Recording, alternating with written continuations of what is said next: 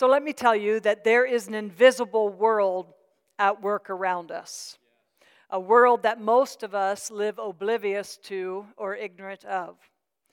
Colossians 1:16, and I think we have this on the PowerPoint, Don. Colossians 1:16 says, "For by him all things were created, things in heaven and earth, visible and invisible, whether thrones or powers or rulers or authorities.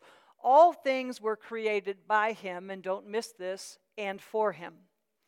When the Bible talks about invisible things, it's referencing the spiritual realm, the invisible world that's at work around us that we can't see. The visible world, the things that he created that were visible, is of course the physical realm, the natural realm, the realm that we live in. Are you following me?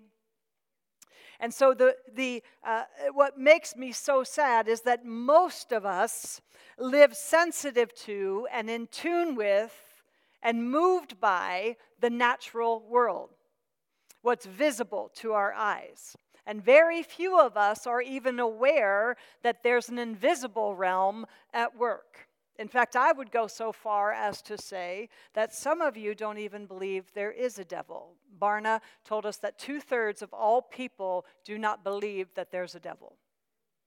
He loves that. That makes him very, very happy. C.S. Lewis, in his introduction to the Screwtape Letters, writes, "There are two equal and opposite errors in which our race can fail about devils. One is to disbelieve their existence. The other is to believe and to feel an excessive unhealthy interest in them. They themselves are equally pleased by both errors." You see, the enemy wants to limit our knowledge of that realm so that he can have greater liberty and freedom to wreak havoc in our lives. He wants us to continue ignorant and unaware. That way he never gets onto your spiritual radar, and he can function camouflaged and concealed in your life. If someone doesn't believe there's a devil, they will live oblivious to him and totally unaware of his trips, traps, snares, and pitfalls. He counts on it. So whether we want to admit it or not, we are surrounded by both a visible and an invisible world. And we must begin living aware of them both. On the PowerPoint, whoever's doing it, Sarah, 2 Corinthians 4:18 says, "While we look not at the things which are seen, but at the things which are not seen. For the things which are seen are temporal, but the things which are not seen are eternal." Paul, in this passage, is directing the Corinthians and us to get our eyes off of what's happening in the natural and train ourselves to focus our hope and our attention to the invisible eternal realm. And we see the importance of this in the story in 2 Kings chapter 6. It's the story of Elisha.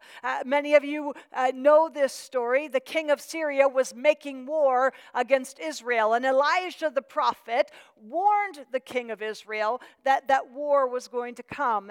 And he told the king of Israel all the details. And the king of Syria got word of that, got word about Elisha giving the king of Israel the heads up. And so he sent a great army to the city where Elisha was staying.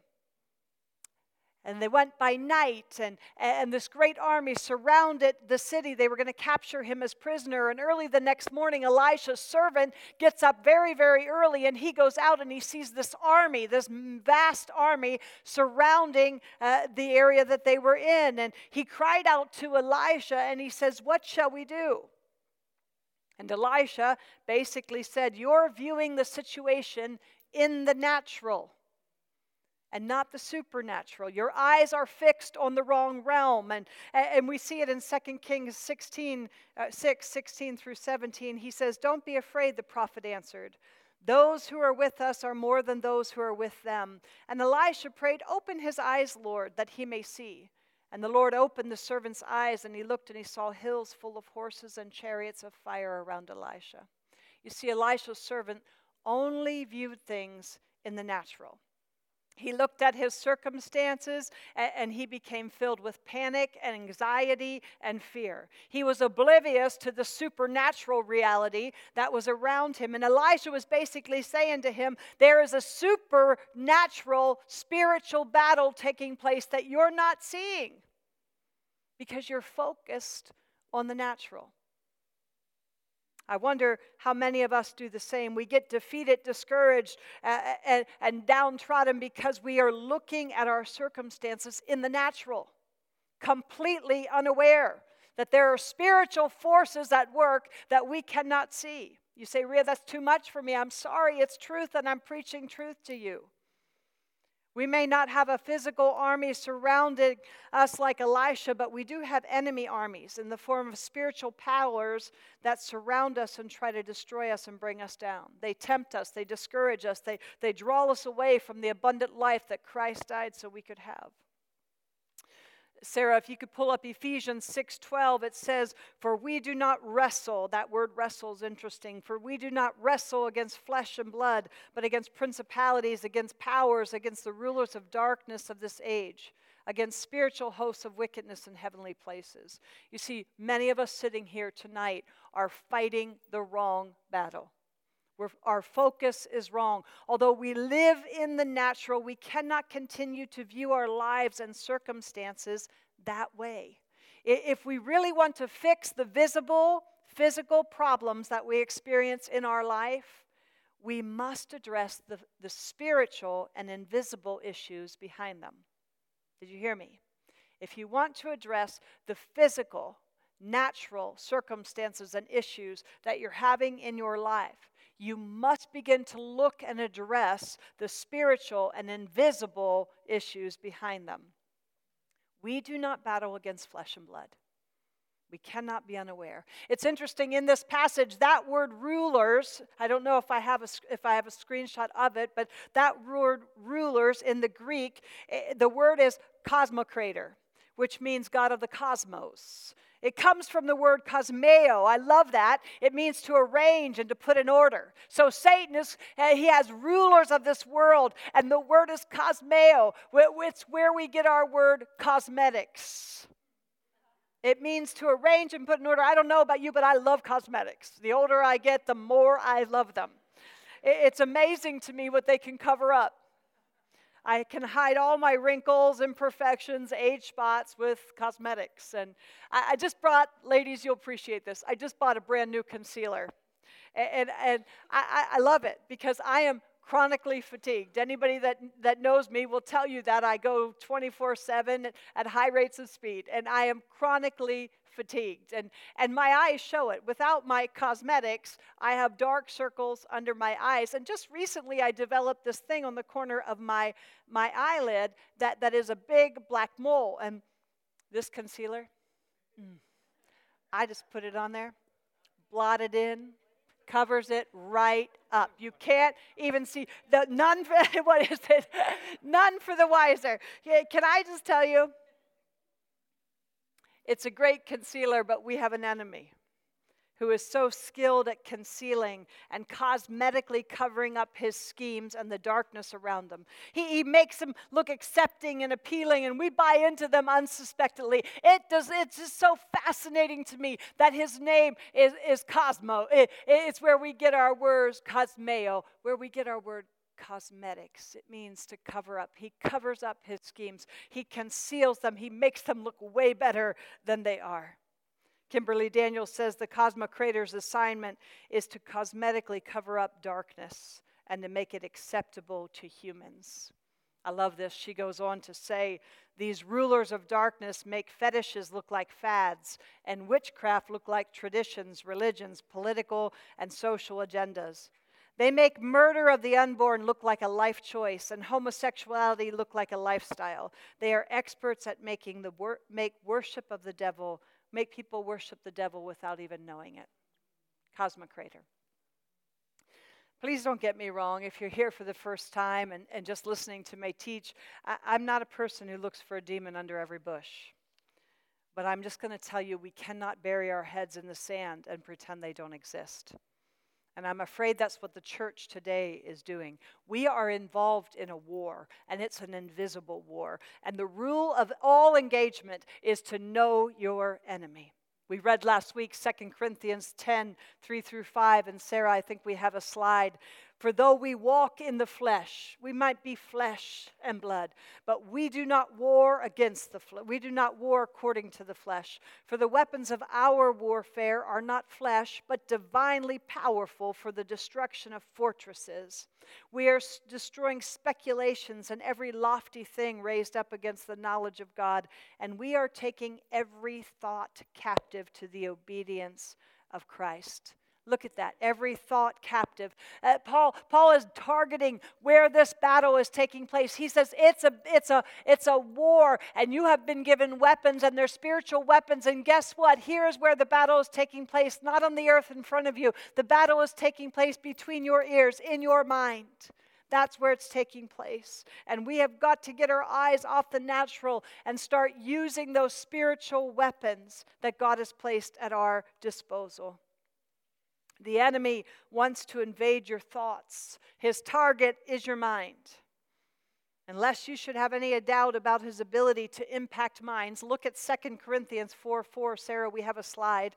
The God of this age has blinded the minds of unbelievers so that they cannot see the light of the gospel that displays the glory of Christ, who is the image of God. Who has blinded the mind of unbelievers? The God of this world, Satan. So if you don't think he has power in people's minds, he has the ability to blind the minds of unbelievers. What can he do in ours if we let him? So we cannot be unaware. How does the enemy is looking for one thing in our life. He's looking for access. We talked last week, and I'm just going to reiterate it to you again. I'm going to say it again, that the word devil is diabolos. It means diabolos, alongside and to throw. One who comes alongside throwing. Seeking to get penetration. He wants access into our thinking. He is a defeated foe. He has no power. Can I tell you? He was defeated on the cross of Calvary. Christ made a spectacle of him. He made a spectacle of him. He was defeated. And he has no power in our lives except what we surrender to him. So we grant him access. He does not have access. And his name is Diabolos, one who comes alongside throwing accusations, throwing lies, throwing whatever, pain, nasty words, unkind words, and he's trying to get penetration. And even if he doesn't get it the first time, he will keep throwing and throwing and throwing until he gets penetration, because the only access he has is what you give him. And the second you start believing his lie, he gains agreement and he gains access to your life. That's why the Bible says, do not give place to the devil. Do not give an occasion to act, is what it means. Topos, it's where we get our word topography. It means a geographical location in your life to work. Do not give it to him. Do not be unaware. And so he's looking for that. When you come into agreement with his lie, you're worthless. Oh, I must be. You have now given him a place to act in your life. And so we cannot be unaware of that. I came up with this little thing. Leslie, if you could give those out. I came up with this little thing. I was reading a book by, his name is Dick Denny, and I think it was Principles. I have it with me. I wanted to show you. It is A Soldier Looks at Spiritual Warfare by Dick Denny. And I was reading that book, and I happened to come across, this is why I was late, because I just came across it, and the Lord just dropped something in my spirit, and I wanted to give you a tool that I really feel is pretty powerful. And so we're going to hand it out to you. But he had a similar illustration. I added a bunch of stuff to it, but I want to give him credit that it's what made this initially come into my mind. I'm calling it the spiritual perimeter. Sarah, it should be at the bottom of all the slides. There we go. I'm calling it a spiritual perimeter. You say, well, that's an odd name, Ria. Why are you calling it that? Well, you know that I have two sons who are police officers, and one of them is on the SWAT team. And I was talking to him not long ago, and he was telling me the importance of establishing a perimeter. He said to me that during any law enforcement incident, when a bad guy is either at large or there's a standoff taking place, he said setting up a perimeter is vital to a successful outcome. He said, in fact, it's the first thing they do. When they arrive at an incident, they establish a perimeter. And he said the sooner it's established, the better chance there is for success. And so perimeters are not only vital for apprehending the bad guy, but perimeters, he said, are also vital for protecting the citizen. And so he said it's really, really important to establish a perimeter. And the simple goal of a perimeter is containment of the bad guy, to limit the bad guy. And so as I was looking at this, I thought, oh my goodness, we're going to call this spiritual perimeters, because the goal in our Christian life should be to limit the bad guy, because Christ already limited him on the cross of Calvary. But that does not mean that he will not keep coming at us. He will still try to gain access through that perimeter. Even with the perimeter established, he wants inside the limits of that perimeter. I told you, diabolos. He'll keep throwing and throwing and throwing until he gains penetration. And our mind is that entrance point to our lives. And Satan will keep throwing and throwing until he gains access. A city in biblical times, do you know this? That the only protection that a biblical city had was what? The walls around it. And so they would build, that's why Jericho had such incredible walls. They would build these big, thick walls. Sometimes, how many chariots? Was it 6 chariots, Davey? I think it was 6 chariots. Jericho was 6 chariots across, that you could ride 6 chariots across. The walls were that thick, and they were super high. And it was because that was the only mode of protecting their city that they had. And so when the enemy came, he had to get through the gates, and the gates were heavily guarded. So he was not getting through the gates. And so his only option was to look for a weakness in the wall. That's why the Bible talks about a breach in the wall. The enemy would go around the wall, and he would survey the wall, and he'd push things in looking for a breach so he could gain access unsuspectedly. The Bible says that your walls are salvation and your gates are what? Praise. And so salvation means deliverance, it means wholeness, it means prosperity, it means victory. And if there's any place in your life that you are not walking in victory, that you're not walking according to God's word, it's a weakness, and the enemy will find that and push it in and try to gain access to your life. We cannot be unaware. The enemy is like a roaring lion. Lions ambush their prey. He lies in wait in your life, waiting for a surprise attack, an unsuspecting attack. And his goal is to take you out of the place of abiding, a place of rest, and get you to act in opposition to God's word and to get you to cave into sin. And that's why Scripture says, and Sarah, I think we have a slide, Ephesians 6:16 says, above all, above everything else, all of that armor of God, here's what's the most important. Taking the shield of faith with which you will be able to quench or extinguish all the fiery darts of the wicked one. The enemy has fiery darts. And I told you last week, he is watching you. And his schemes are tailor-made for you. Your scheme will maybe not work for me, because the enemy knows where your weakness is. He knows where the weakness in your wall is. And his fiery darts are aimed right at that. And the fiery darts come in the form of many things. They can be a nasty word. They can be in an unkind gesture. They can be in rejection or abandonment. They can be in sexual temptation. They can be in, I don't know, give me some more. What's your fiery dart? What knocks you off your feet? Fear, fatigue. They can come in all kinds of things. And the enemy has fiery darts that are aimed at you. But the Bible says that we have a shield of faith. Faith is total trust in God, total trust in His Word. That's why I tell you, this Word is so important to get in you. Do you know what they did with the shields in Bible times? They would soak them in water.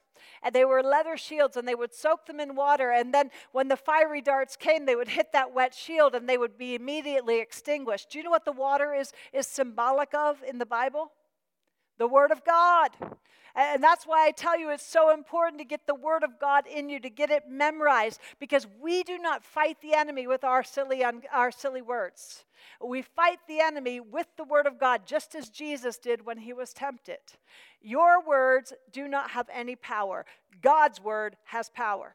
And God means what He says. They're His promises. They're yea and amen to those who believe. If you believe them, He will back them up every single time. So when the enemy comes at you with a lie, we take captive every thought to the obedience of Christ. If that thought is not lining up with this word, which we should know, we're going to take it captive. We talked about that last week. Are you with me? We're going to put our shield up and extinguish anything the enemy is trying to throw at us, which does not line up with God's word.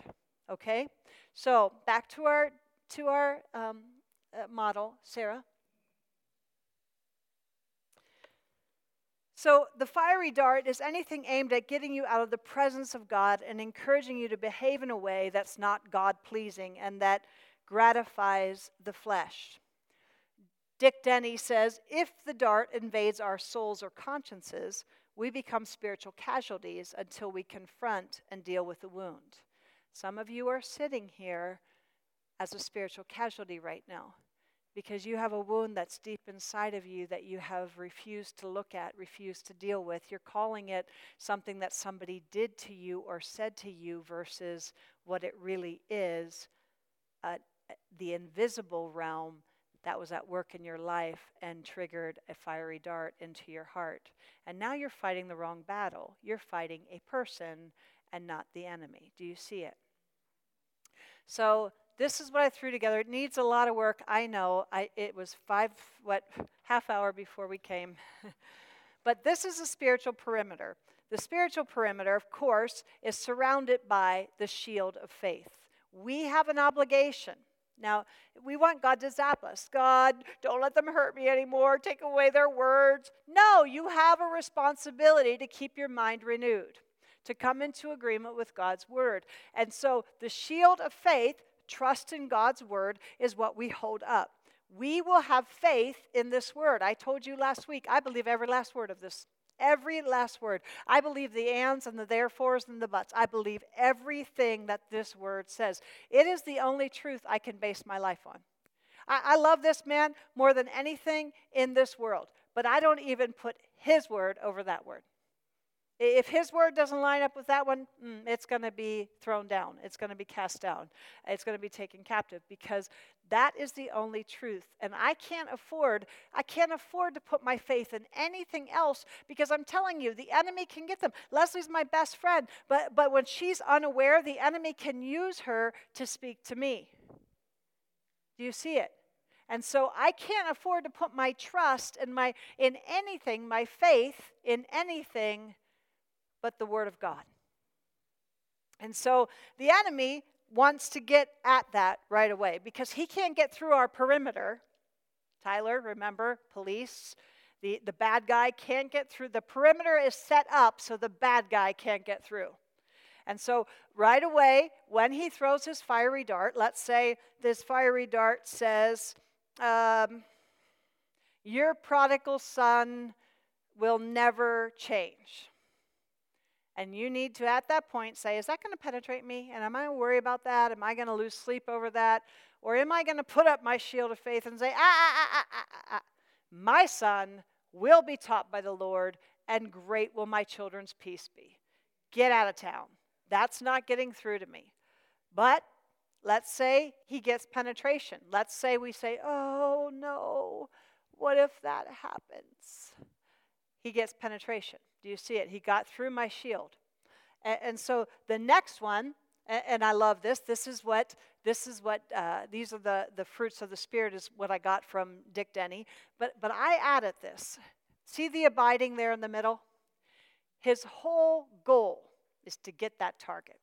He does not want you in the presence of God. He does not want you resting. He who dwells in the shelter of the Most High will rest under the shadow of the Almighty. I will say of the Lord, you are my refuge. You're the only safe place for me. I am running for cover. I am coming into your presence because in that place the enemy has no access. He cannot stand that.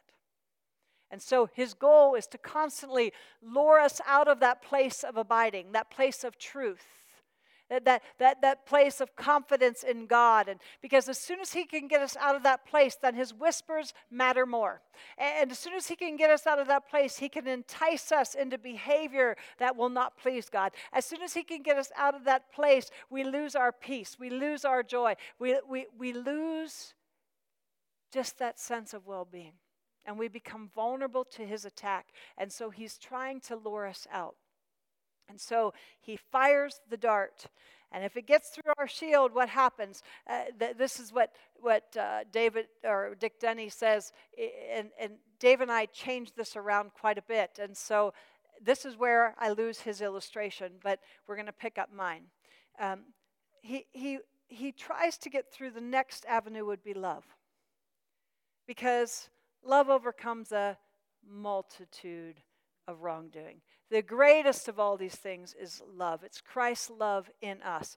And so let's just use Leslie as an illustration. Let's say Leslie said something hurtful to me, and it grieved my soul, and it got in my head, and he got through my shield of faith, and it hurt me so deeply, and I didn't have any word to hold up against it, and so he got penetration, and balos, he threw it into my mind, and it got access, okay? And so now I'm thinking about what she said. And instead of saying, you know what, I'm not unaware. She was accessible. The enemy she didn't say that. I don't battle against flesh and blood. It wasn't about her words to me. He used her to get to me, to speak his words, because he's a spirit, he needs a body to speak through. He used her to get to me. Instead of doing that, I say, she's so mean, and I don't even like her, and she's nasty, and so I don't love her. Love, agape love, loves somebody unconditionally, no matter what they do, no matter how they act. It isn't based on what they do to us and them loving us well. It is unconditional, and it looks for nothing in response. So I could say, you know what, the enemy just used her, and I'm going to love her well, and I'm going to forgive her because she has no idea what she's doing, and so he didn't get through my love, so it stopped. Do you see? But if I say, she is nasty and unkind, and I can't believe she said that to me, okay, you got through my love. And now I'm going to just be like, go home, and I'm going to be like, I can't believe she said that to me. And Dave, can you believe she said that to me? And I'm going to go to bed at night, and I'm going to just lose sleep because I'm going to be like, I can't believe she said that to me. And she's just so nasty. And I'm going to start meditating on that, and I'm going to come out of that place of abiding, and what am I going to lose? My peace, or my joy is going to go first. My joy is going to go first. It's interesting that I looked up let's back up to, I'm going to lose my joy next. I looked at the opposite of joy, and I don't have my notes here. I wrote it in this book, though, so let's pull this. I looked at the opposite of joy, and that was so fascinating to me. Sadness, unhappiness, sorrow, disheartenment, misery, trial, agony. So if I, instead of staying in that place of abiding and saying the fruit of your spirit is joy, I have joy no matter what anybody does to me. It's not conditioned on my circumstances. It's a fruit from abiding in you, and I thank you for your joy. And instead, I look at that and I say, that just made me really sad what she did to me. And that disheartened me, and that brings me sorrow, and I'm just going to let that steal my joy, and I'm going to start focusing on that, and before I know it, there goes my joy. And then, with my joy, the next comes peace, because Isaiah 26:3 says, hear me, you will keep him at perfect peace, whose mind is stayed on you, because he trusts in you. So now, are you with me? Are you staying with me? Is this too much? So her nasty, unkind words got through my shield of faith. It got through my love. It got through my joy. And now I'm meditating on this. And now my mind is not stayed on the Lord and on his goodness and on his love for me and on his word. Now my mind is stayed on what? Her words to me, which weren't her words. They were the enemy's words that he wanted to use to lure me out of that place of abiding. Are you following me? I will keep at perfect peace him whose mind is stayed on me, because he trusts in me. At that point, I have a choice to say, wait a second, I just lost my joy, and I'm losing peace right now. And Lord, you tell me that if I can just stay my mind on you, that you'll keep me at perfect peace. And because I trust in you. And I trust you, Lord. I trust that you're going to take care of this thing. I trust that you have me. I trust that you're going to help me have a new way of thinking and a new way of seeing Leslie. And so, bam, the dart is extinguished. However, if I take my mind off of him and onto what she said, and I start meditating on that and rehashing that, I've just lost my peace, because my peace is conditioned on staying on him, keeping my mind on him. Are you with me? So now he's gotten through my peace, because Satan always wants to lure us out of a place of trust. He tempts us to say, well, if God really loved me, he wouldn't have allowed Leslie to say that to me. And so now my mind is no longer trusting in him, and so I'm going to lose my peace. And so we lose our peace when we take our eyes off the goodness of the Lord and the faithfulness of God and start focusing on natural circumstances instead of the invisible world. So peace, then I end up losing my patience. Patience, that word patience, if you look it up in the original language, it means slowness in avenging wrongs. Slowness in avenging wrongs. So, Leslie says what she says to me. I don't hold up my shield of faith. The enemy gets through it with his fiery dart. He gets through my love. He gets through my joy. He gets through my peace. And now I'm meditating on those nasty, unkind words. And my mind's not stayed on God anymore. The enemy's lured me out of that place of abiding in him. And all my mind is spent meditating on what she said to me, what she did to me. And now I want to avenge the wrong. I want to get her back. And I've lost my patience now. And the opposite of patience is impulsivity. I'm going to react to what she said instead of respond in a Christ-like manner. So now he's got my patience, and he's triggering impulsivity in me. So guess what's next? Self-control. Proverbs 25:28 says, like a city that's broken down without walls, leaving it unprotected, remember, perimeter, leaving it unprotected, is a man who has no self-control over his spirit, and he sets himself up for trouble. So the enemy is laughing all the way to the bank here, thinking, now I got her self-control. And Satan loves it when we lose self-control. And once self-control goes, our kindness, goodness, faith, and gentleness goes out the window as well. Because with the lack of self-control, remember, patience, slowness in avenging wrongs. I'm going to avenge that wrong. I'm going to lose self-control. I'm going to tell her a thing or two. I'm going to act in a way that's unbecoming. I'm going to be irritable to everybody around me. Are you with me? So there goes my gentleness and my kindness. All of that's going to go out. He's penetrated all of those in one swift shot of his fiery dart. So now, what about meekness? Well, meek people trust God to take care of them. Here's my favorite definition of meekness. It's that disposition of spirit in which we accept God's dealing with us as good, and therefore without disputing or resisting. The meek are those wholly relying on God rather than their own strength to defend against injustice. This meekness towards evil people means knowing God is permitting the injuries they inflict, that he's using them to purify his elect, and that he will deliver his elect in his time.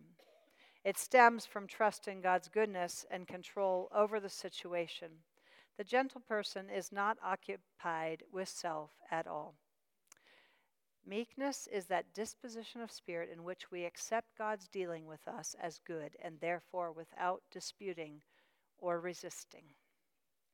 So now, Leslie's words, shield of faith, my love, my joy, my peace, my patience, my self-control, my goodness, gentleness, meekness, kindness, and now my meekness, because now I'm to a point where I'm saying, God, you did not get her back. You didn't even do anything. You let her get away with that, Lord. You don't even care about me. You don't even love me. And when are you going to give her what she has to? Well, since you won't, I will.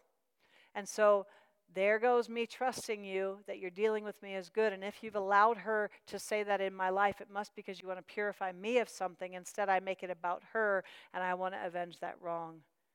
And do you see how he has now won? Hook, line, and sinker. Hook, line, and sinker.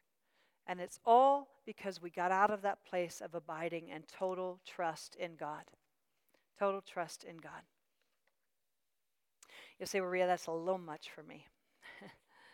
I'm telling you, we cannot be unaware of the enemy's schemes. God's word doesn't promise that we will be free from the enemy's flaming darts, but it does say that we have been given a shield of faith to extinguish them. But we have to be careful that we are not giving him a place to work, a place to act in our lives. You say, well, Ria, I don't believe that the enemy has any power in my life. You are exactly right. You cannot be possessed by the devil. We'll talk about this more next week. A Christian, a blood-bought child of God, cannot be possessed completely under the control of Satan. Quite frankly, I think it's pretty rare that anybody is. It happens. I've seen it, but it is. I don't think it's as I think there's more need for deliverance than there is for exorcism. Are you with me?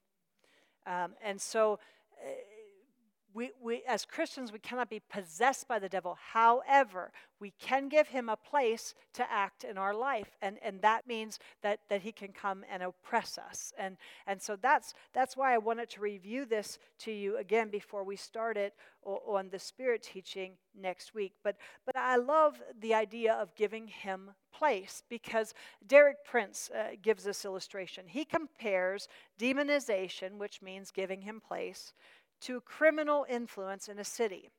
He says, while the center of the city, including City Hall, may be free and under governmental control, a few back alleys or side streets are controlled by criminals. So are you getting it? So even though you're owned by God, you belong to him, you're owned by him, you can let the criminal have access to your back alleys. A better illustration, I think, is one of a homeowner renting out rooms in their house. And, when you are a homeowner, you can choose to rent out rooms to your house. My daughter right now, she has a homeowner that's renting to her and her college girlfriends. And Kendall wants to get an apartment on her own. And so she signed a lease with that owner.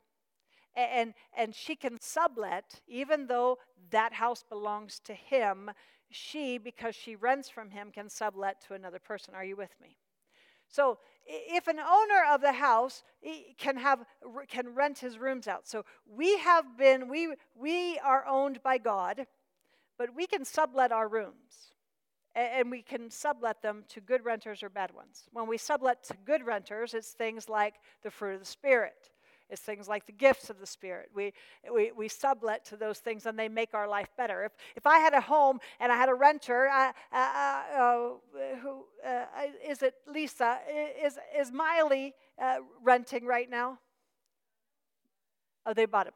I was thinking Miley is doing all these repairs to the place she's in. There are people who rent and actually leave the place better than when they first got it. They improve on it. And so you can get really super good renters who improve on the home that they're renting. Are you with me? And so you can, there are things that we can do and let the Holy Spirit improve, if you will. It's a bad illustration there, but I want to talk to you about bad renters. You can let a bad renter, through your shield of faith, to penetrate your life and give place to the devil. And he can actually, there are renters who destroy properties.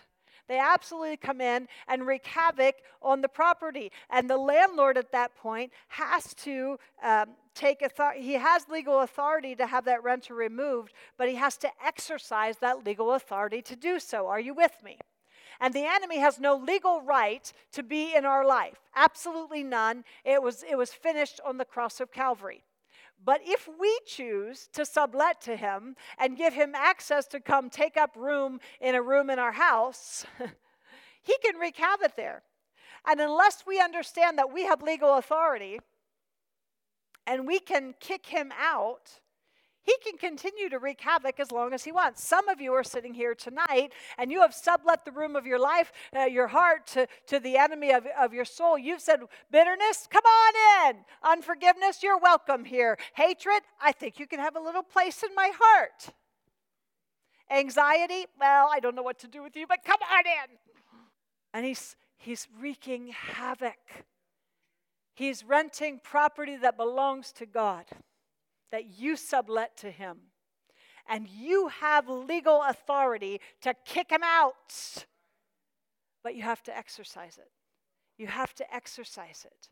He can stay there and continue to bring damage. Dr. Carl Payne says, my choice to rent out rooms in my life is a foolish decision, but it does not change the fact that God is still a legal owner of my life. When I'm ready to hand out eviction notices, he certainly has the authority to enforce those notices.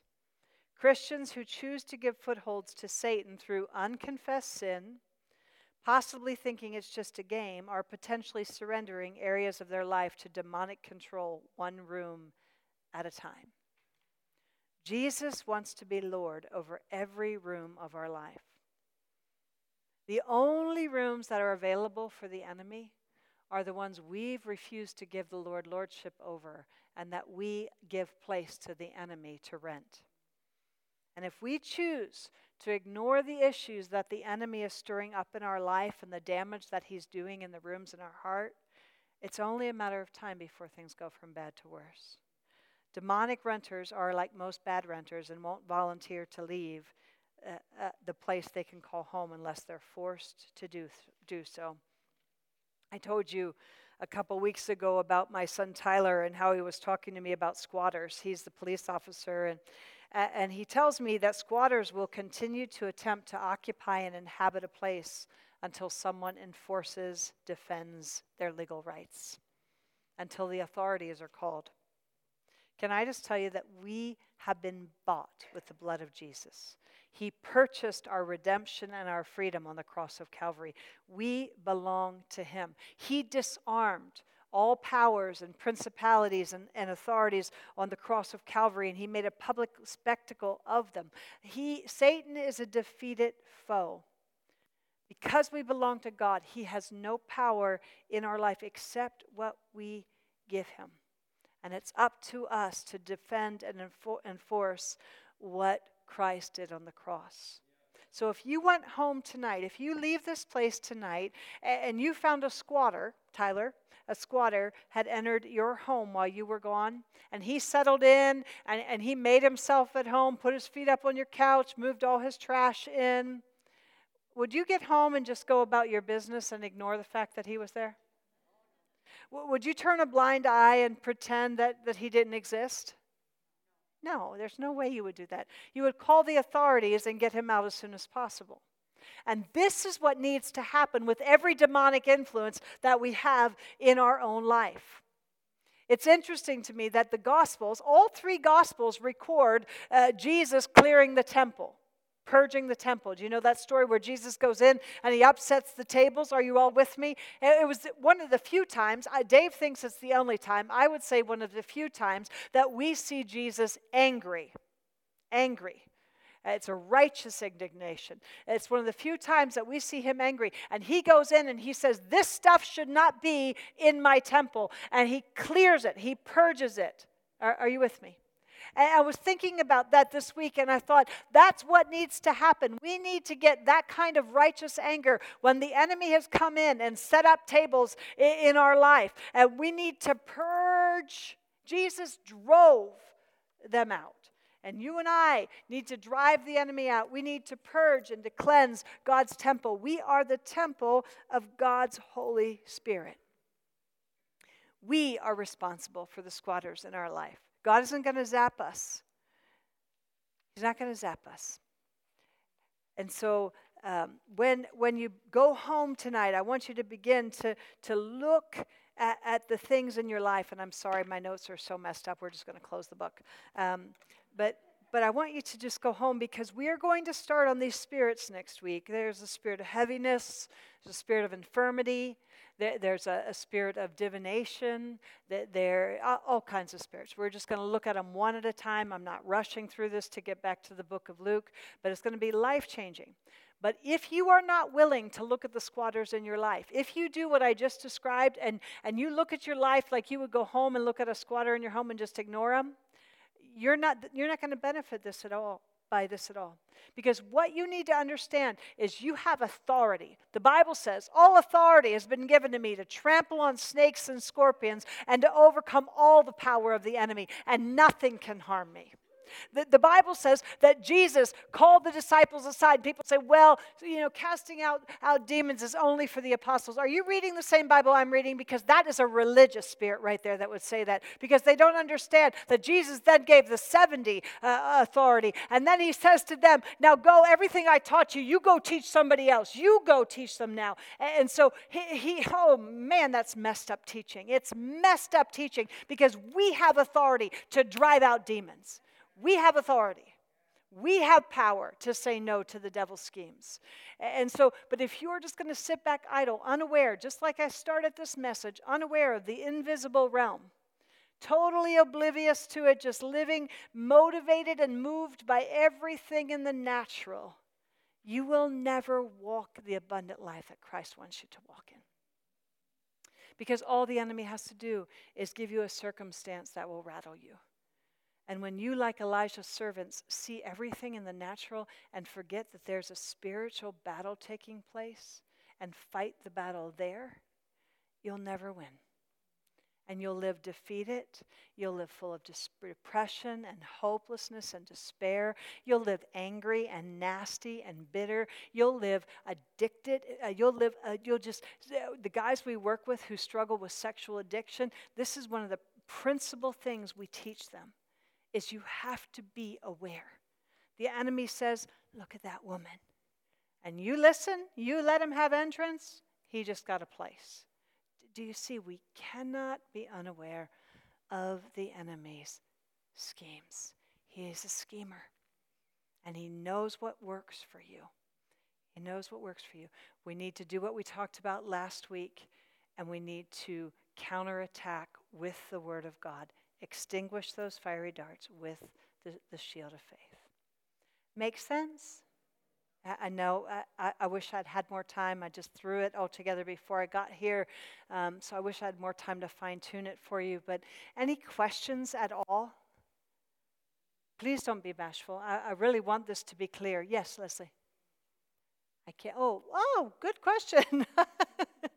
The family tree that we gave you. There are lots of ways that the enemy can gain access to our life, and he can attack us. And Dave and I were talking about him. He does it through the mind. He does it through us giving place. He does it through, I believe, unconfessed sin. He does it through the enticement to sin. He does it through, what else, Davey? Spirits, which we're going to talk about next week. He does it through, I don't know. Generational sin is where I want to end up. And generational sin, this was what was in my notes before the perimeter came into being. Leslie and I attended a conference with Francis and Judith McNutt probably 20 years ago. And it was life-changing for us. Francis has since passed on and gone to be with the Lord, but this is the handout that we got when we went there. And I believe in generational sin.